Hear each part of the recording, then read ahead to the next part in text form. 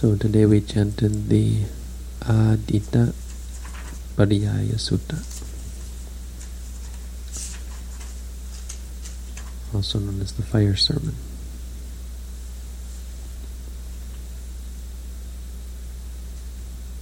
It's a very powerful sutta. It's another one of those suttas. Remember the Dhammacakkappavattana Sutta, the first discourse the Buddha gave to a specific audience. And so how I said that really the middle way is not something the Buddha taught quite often, even though we always point to it as being central to the Buddha's teaching. It was actually taught, seems to have been taught specifically for the audience, because the 5 monks were torturing themselves. And so the Buddha taught them that was also an extreme. Because the core of the sutta is not about the middle way, it's about the 4 Noble Truths and the Eightfold Noble Path, which the Buddha says is the middle way. But there's nothing clear about it that this is somehow the middle way. He's just pointing out the fact that torturing yourself is also not the way. So the Adita Pariyaya Sutta, actually, the theme of it is much more, in this case, even though it is directed to a specific group, the idea of everything being on fire is very much core to the Buddha's teaching. It's just that the simile that the Buddha uses has a specific purpose. Of course, the middle way is also very clearly a Buddhist teaching. It's not that it's not, but just pointing out that these were given for specific reasons. The fire sermon was given because the Buddha, after he became enlightened and after he taught the Dhammacakkappavattana Sutta and then the Anattalakkana Sutta, and then managed to gather together 60 Arahant disciples over the course of the 3 months of the rains, 2,600 and some odd years ago, he told the monks to wander, Charatta Bhikkhave. This is this famous discourse where the Buddha told the monks to wander for the good of the many. And he said, I'm going to Gaya. I believe is what he said. Anyway, that's where he went. Gaya is sort of south of Rajagaha, which, according to the tradition, I'm not sure which tradition, but what I've heard, which makes sense, is that this, well, it's actually quite clear from the text. The Buddha was intending to go to Rajagaha, but he had to think carefully about how he was going to approach this this idea of teaching. So he had wandered all the way from Gaya. That's right. No, he didn't say he was going to Gaya. He said he was going to Uruvela. And this is part of the story. So he wandered all the way from Gaya, Bodh Gaya, which is south of Gaya, to Varanasi. Right? We have the last one, Varanasiyang Viharati Sipatane, the last 2 suttas, just to teach the 5 ascetics, because they were the best he could think of to quickly understand his teachings. They were familiar with him, and he'd be able to teach them without much difficulty. But then, as they say, he realized that Varanasi was a bad choice to spread the teaching or to settle down in, because it was too strong. There was a strong Brahmin tradition there, and I believe it was part of, I don't know, it was, there would have been too much resistance. This is what we're told. And so the Buddha wandered all the way back to Rajagaha, or near Rajagaha, Uruvela, with the intention of going to Rajagaha, but he went to Uruvela first, because in Uruvela there existed a great ascetic, 3 great ascetics actually. One was the leader, and his two younger brothers. So they were brothers, and the eldest had 500 ascetic followers, and the next younger one had 300, and the youngest one, had 200. Altogether, they had 1,000. There were 1,003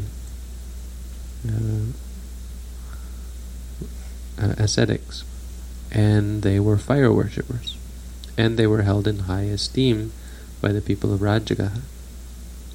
So the Buddha, with his vast understanding and wisdom, realized that the best way to spread the teaching to the people, to the ordinary people, would be to first convert, or to wake up, let's say. We won't talk about converting, but wake up these three guys who thought they were arahants. And so there's a long story that precedes this sutta, where the Buddha goes to Uruvela. Many of you know this story. He goes to Uruvela, and he goes and asks Uruvela Kassapa, the eldest one. They're all called Kassapa. There's Uruvela Kassapa, and then there's Nadi Kassapa, and then there's Gaya Kassapa is the third one? No, Gaya, no? Gaya Kassapa, because he's in Gaya.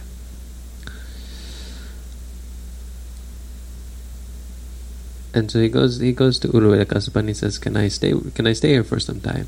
Kind of innocent, like, right? Like, no, I'm not an omniscient Buddha. I just happened to be in the neighborhood, wondering if I could hang out for a night or two. He's so like this. The Buddha would just innocently walk up and say, Could I stay here for the night? And then, could you imagine, the Buddha coming to your door and saying, Excuse me, could I stay here for the night?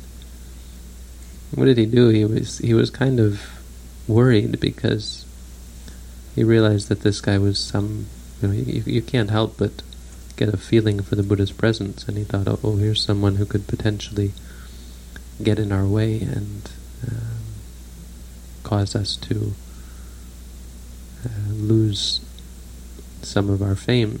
If people found out that there was another recluse who, he's not an arahant like me, but he might somehow have some special powers or something. So he said, well, we don't have any kutis, but we don't have any rooms for you, but you're welcome to stay in the fire hall, right? The place where they I'm going to get this wrong because I can't remember the exact details. He says something like, you can stay there, but there's a big snake. There's a naga, a dragon. There's a dragon living there. Right, and so the story goes, and you kind of wonder whether this all happened, but just, this is the thing about Buddhism, I have to say, because I know some people cringe at these kind of stories, because they say, how can you believe that stuff? And the point is that you believe in it in the sense that you believe in Australia. It doesn't matter whether it's true or not. It doesn't change the truth. So it could be real. It doesn't change my life if Australia doesn't exist, or if Pluto doesn't exist, or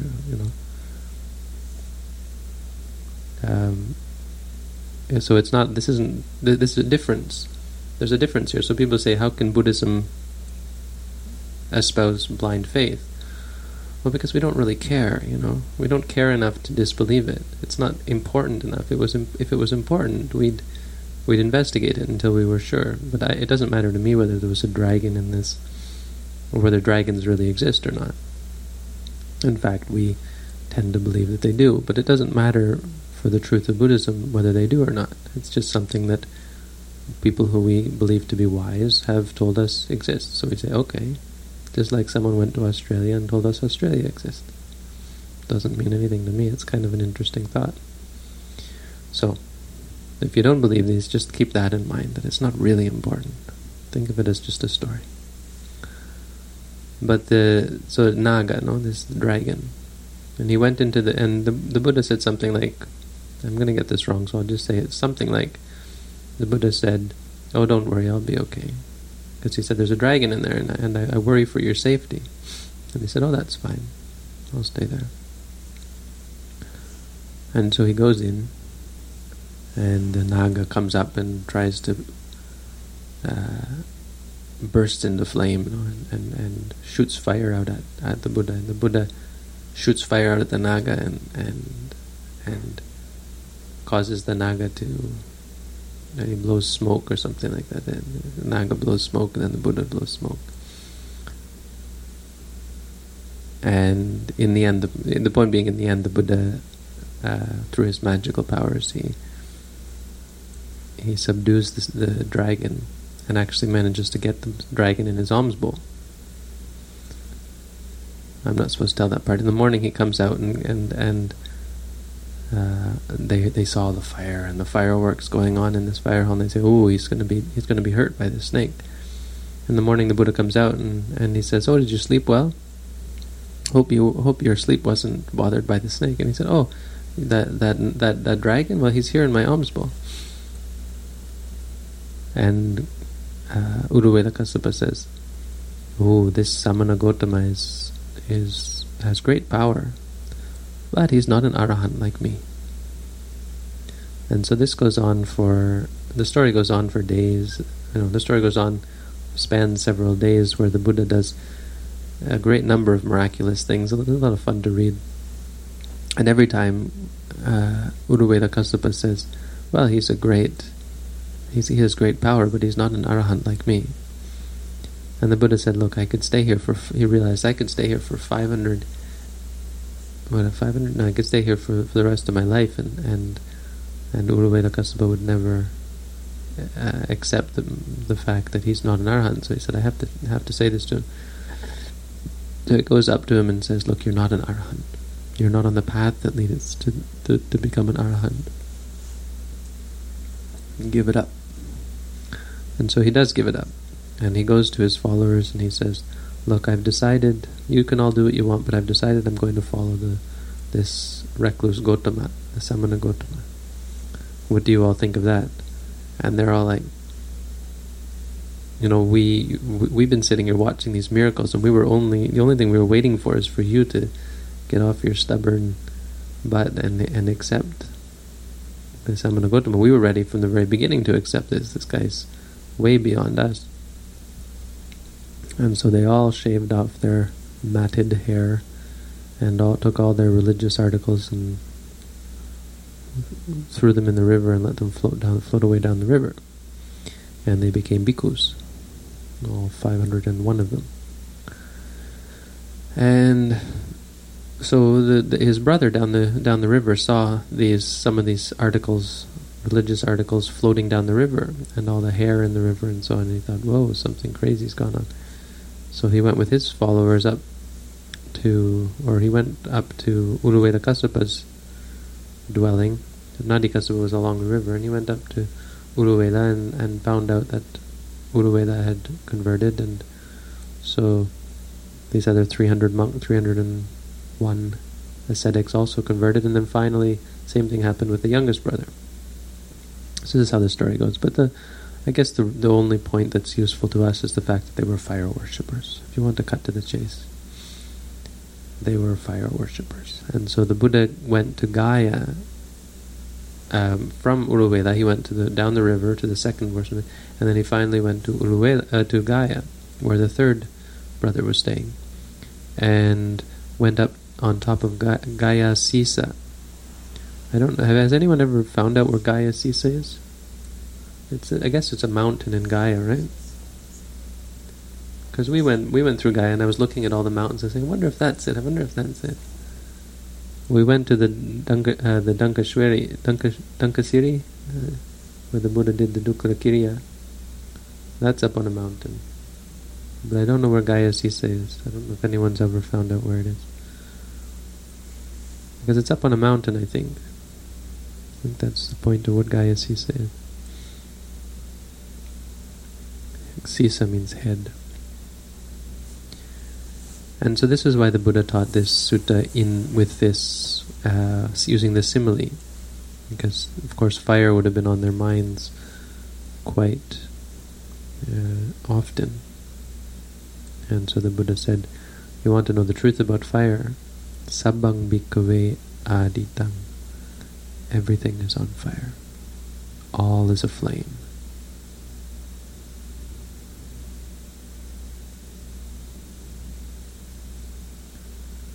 And this sutta is, all three of these suttas, these are called the three cardinal discourses of the Buddha, and it's because they're so core and so well suited, so all-encompassing, and they fit very well together. See, the first one is the Four Noble Truths, the second one is the Five Aggregates, the third one is the Six Senses. What more do you need than that? It really gives you everything. The Five Aggregates are reality. You have Rupa, Vedana, Sanya, Sankhara, Vijnana. This is the aspects of experience, that which makes up experience. How it's experienced is through the six senses. So these two together really provide a complete framework of a Buddhist understanding of reality. Meaning, that's what's going on right here and right now. And so these are incredibly powerful meditation teachings. They're not meant to be theoretical. You're not meant to think about this. Is the eye on fire? Or you're not meant to say, yeah, wow, I really agree with it. No, you're meant to be practicing this as it's being taught. So we say the eye is on fire. Well, what is it on fire with? It's on fire with passion, hatred, and delusion. So there's nothing wrong with the eye if it weren't on fire. There's nothing wrong with seeing beautiful things or seeing ugly things if there weren't the passion, if there weren't the desire, if there weren't the anger, the hatred, if there weren't the delusion, the ego, the identification, me, mine, I. If these things weren't there, or even if they were there and there wasn't birth, old age, sickness, sorrow, lamentation, pain, grief, despair, if these things didn't lead to suffering, then there would be no problem, right? If the eye were not on fire with ragaggi, dosaggi, mohaggi, jati, jara, maranena, marana, soka, parideva, dukkha, domanassa, upayasa. If it didn't have all of these things they're not intrinsic. But if we could overcome these things, then there'd be no problem with the eye. Actually, you can't quite say that. If there were no greed, anger, and delusion, but you see, even then the eye, the reason why we should give up our attachment to the eye and the ear and the nose and the tongue and the body and the mind is because they are not only on fire with defilements. No, they're intrinsically. So okay, let's put it this way. The first three are extrinsic, but the last ones are intrinsic. You can't have the eye without birth, old age, death. At least those ones anyway. Some of the intrinsic ones, meaning the eye will not last forever, sights will not last forever, or they're not stable, they're not permanent, they're not lasting, they're not controllable, because they're based on the five aggregates. You have the rupa, which is the eye and the forms, and then you have the sanya, sankhara, the sanya, you have the vijnana, which is eye consciousness, and then you have the vedana. Anyway, you have all five aggregates in there. The other four are the nama, the mind. Vedana, sanya, sankhara, vijnana, that's all nama. And all of these things, as we learned in the last sutta, are anicchang. Rupang bhikkhave niccang va anicchang vati. Is form permanent or impermanent? This is the Buddha doing reporting. And they say, anicchang bhante, their form is impermanent. And if it's impermanent, then is it suffering or happiness? Well, then it's suffering or unsatisfying. If it's unsatisfying, then can you really say, should you really say that it's me, it's mine, this I am? No hetang bante, no indeed, Venerable Sir. So because we already learned that in the last sutta, it's easy for us to understand what the Buddha is talking about here, giving up our attachment to these things, and how attachment to these things lead to suffering. Why? Because you can't predict. They're unpredictable.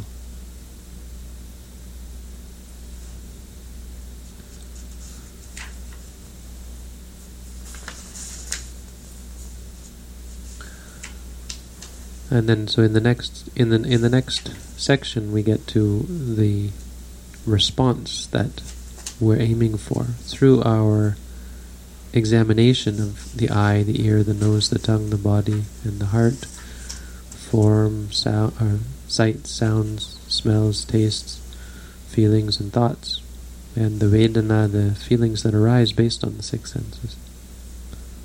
The response that we're hoping to, or we're aiming for, is something called Nibbida, which I think I've talked about recently. Nibbida means giving up our attachments, or having done away with our desire for these things. So the key in Buddhism is not to reject anything, not even to reject, or certainly not to reject experience.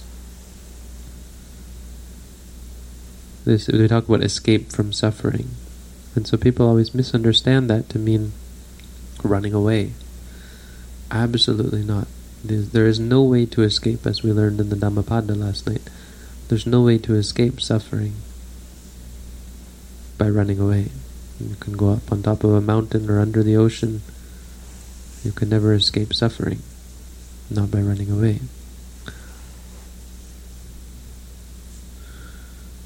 And it doesn't come from rejecting, it doesn't come from repressing, it doesn't come from fighting. It comes from getting bored of it. As we learned, attanibindati dukkhe, when one becomes bored of suffering. Esa maggo visuddhya, this is the path of purification.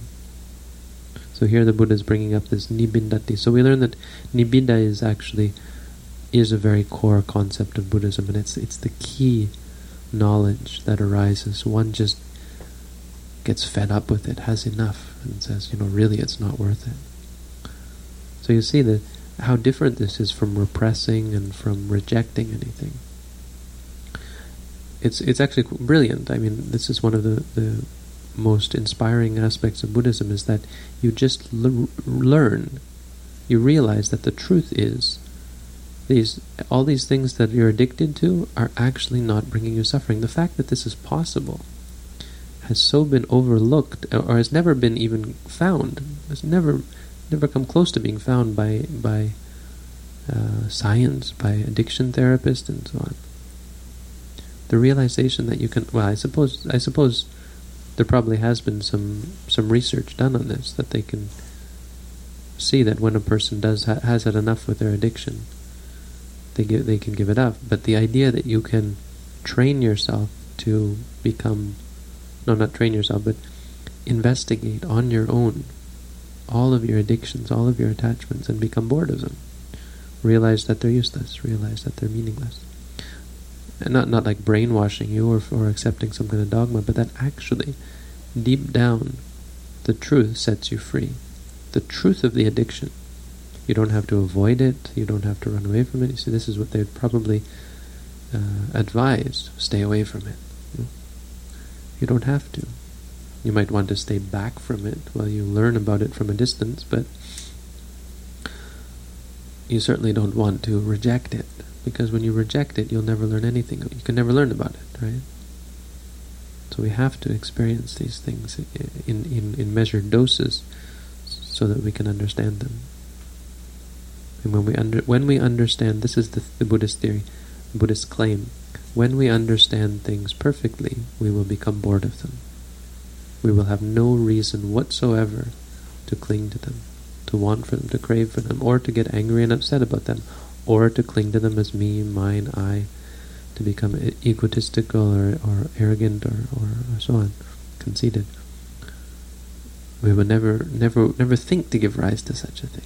This is the power of wisdom, the power of understanding, and this is what we're aiming for. This is what you should see in your practice. If you are practicing correctly, this is what you will see. So one interesting thing that someone pointed out to me was that if you practice meditation, how do you know that you're not just getting caught up in subjectivity? How do you know that what you're experiencing is correct? This is the charge leveled at religious experience in general. And it's a perfectly valid charge, one that we have to take quite seriously. We have to understand that we may very well be deluding ourselves, right? And so what we should see, how we judge that we are getting closer to a clear understanding of reality, is that we become less passionate, we become less attached, less partial. We become more clear-minded, we become more peaceful, we become less agitated, less upset, less easily upset, and so on. If we're still able to be affected by things, if we're still partial and judgmental and we project and we identify with things, then you can say that you're still subjective in your experience. But when you come to be disenchanted and unattached to things, then without doubt you've come to see things closer to as they really are. It just isn't. It's the definition of seeing things as they are. Objective is seeing things simply as they are. So the point being, the reason why you can disregard this charge, or you can avoid this charge of being subjective in your experience, how you can overcome the problem of being subjective, is to stick with what is truly objective and reject the existence of anything outside of experiential reality. So outside of the six senses, we say there's nothing. Or outside of the experience surrounding the six senses, the feelings that arise, the aspects of the experience. Apart from that, there's nothing. There is no self, no soul, and so on. So one thing I wanted to talk about tonight, just briefly, because I've been talking a lot already, that's basically this sutta, no? There's not much else there.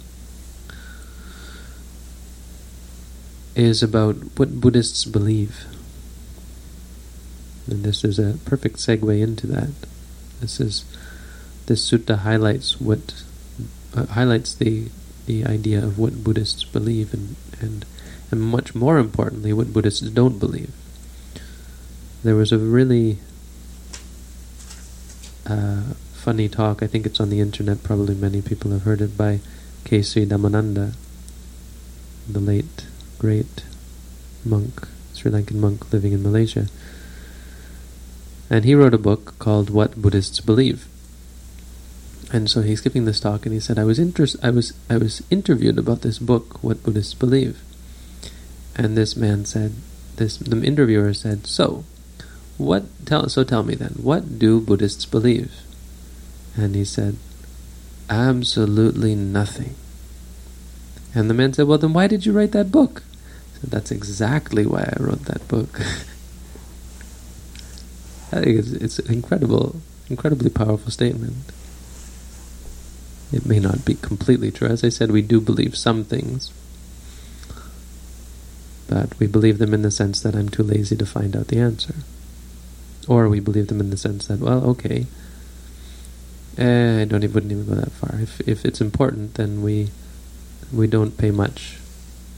We try our best, and in fact, it won't help you. The belief won't help you.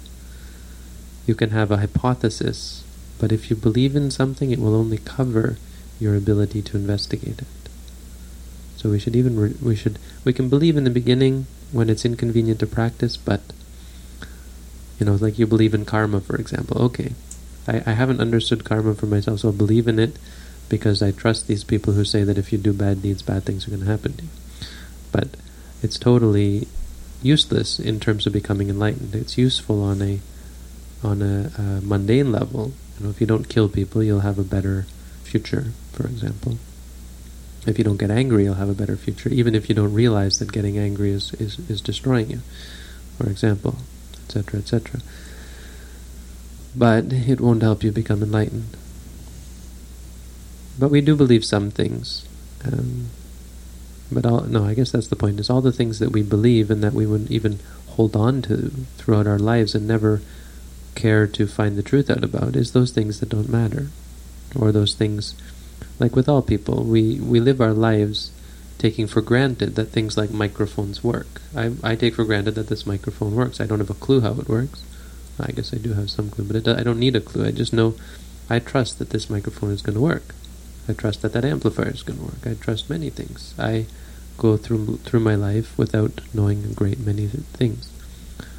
And all of the things in Buddhism that we believe before people level this charge at us are things that are not important. Yeah, I can believe in angels and gods.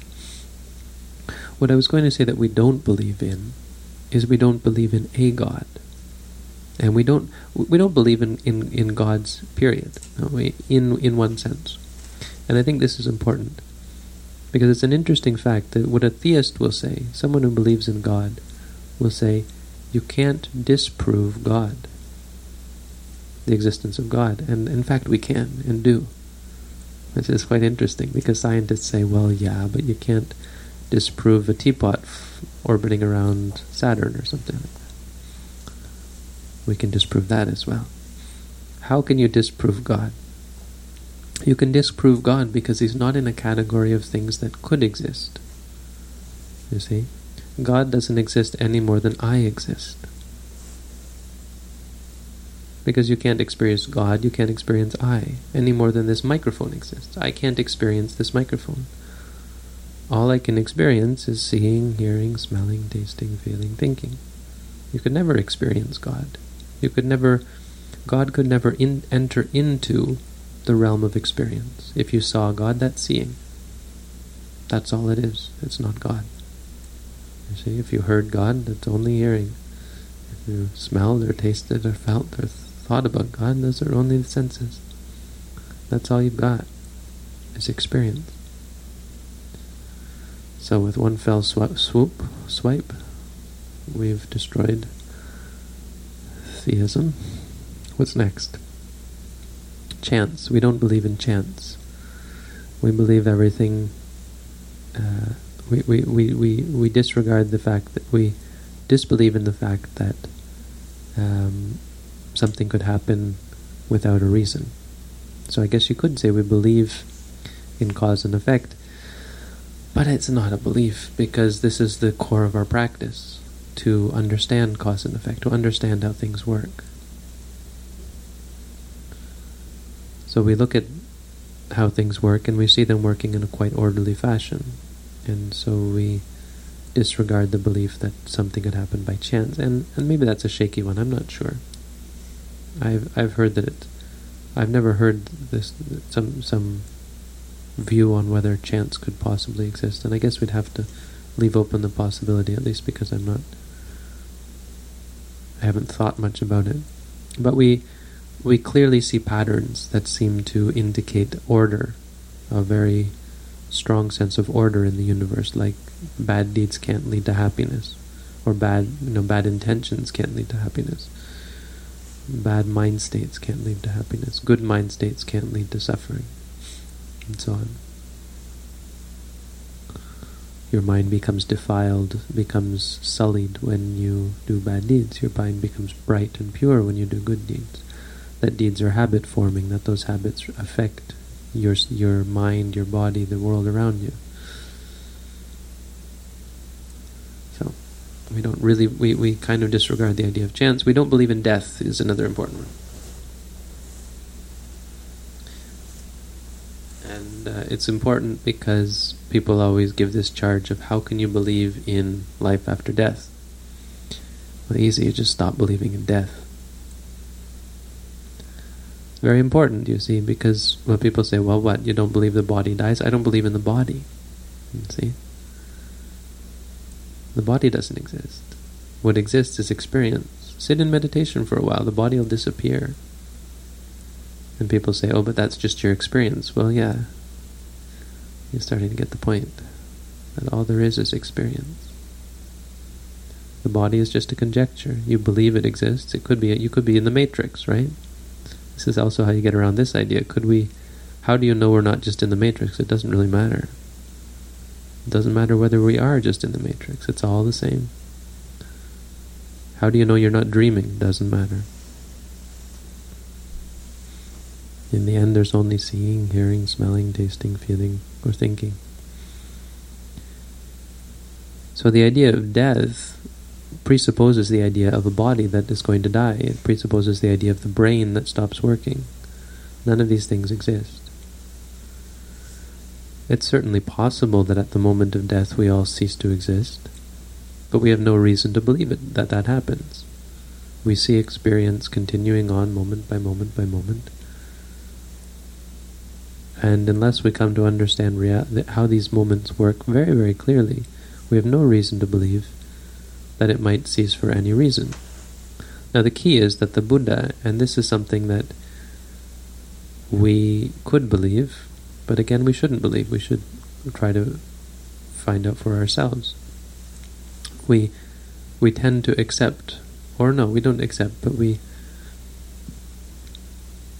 appreciate the Buddha's statement that there is a way to become free from experience, and that's by becoming free from craving.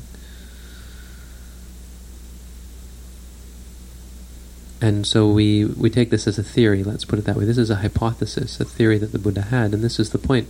When someone realizes the truth of the Buddha's theory, and they realize Nibbana, which is the true freedom from the arisen phenomena,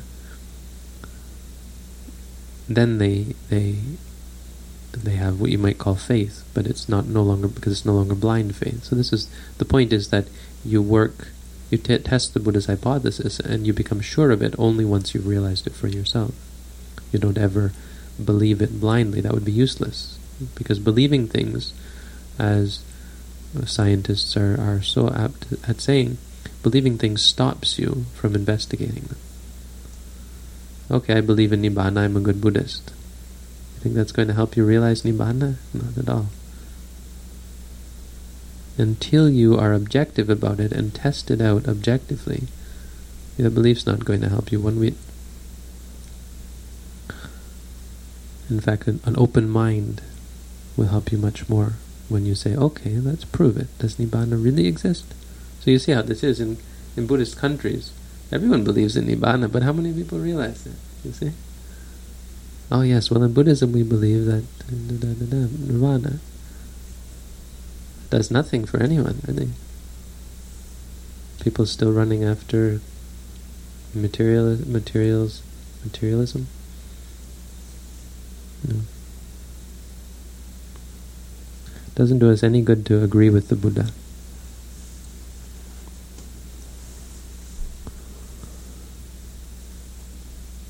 This is very important because belief is the same, another translation for ditthi.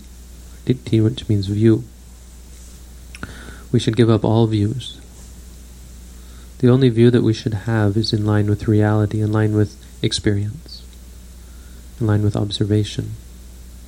What is suffering, and not only in line with observation, but what is useful, you see. So the Buddha focused in on what is true and what is useful, because he said there are many truths that he doesn't teach. And why he doesn't teach them? Because they're useless. Doesn't matter if you're sure whether Australia exists or not. It's not going to free you from suffering.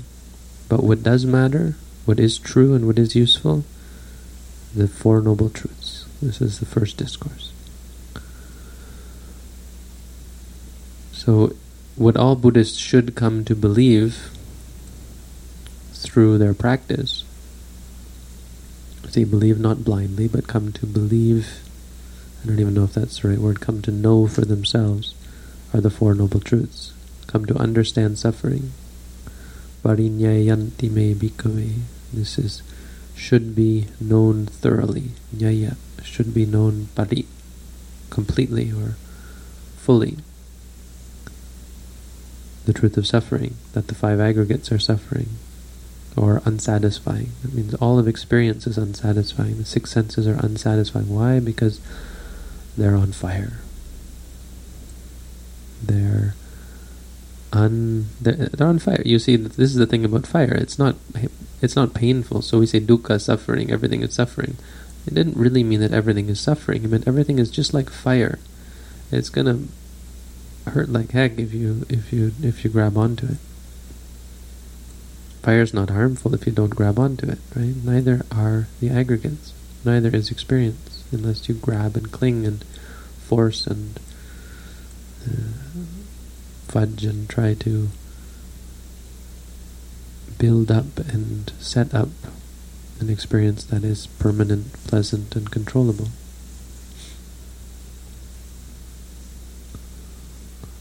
So we believe in the second noble truth, or we don't have to believe so much. We come to be free from the second noble truth. We destroy the second noble truth, craving.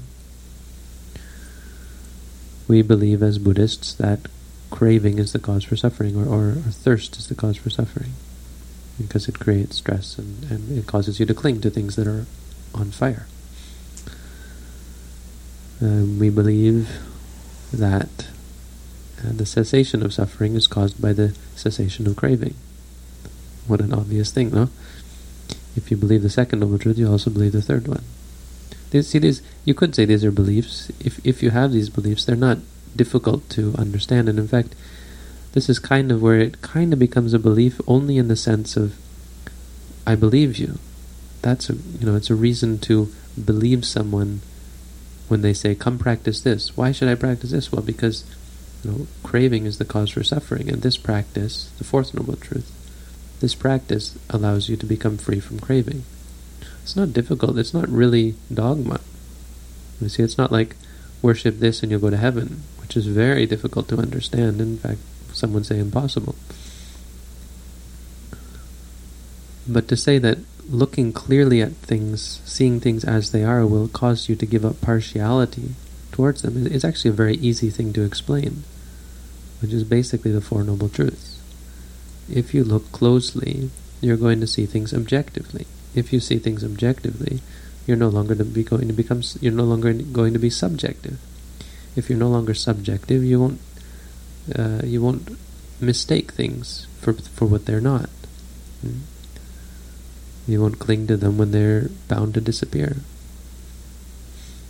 Very simple teaching, no? Very straightforward, easy to believe.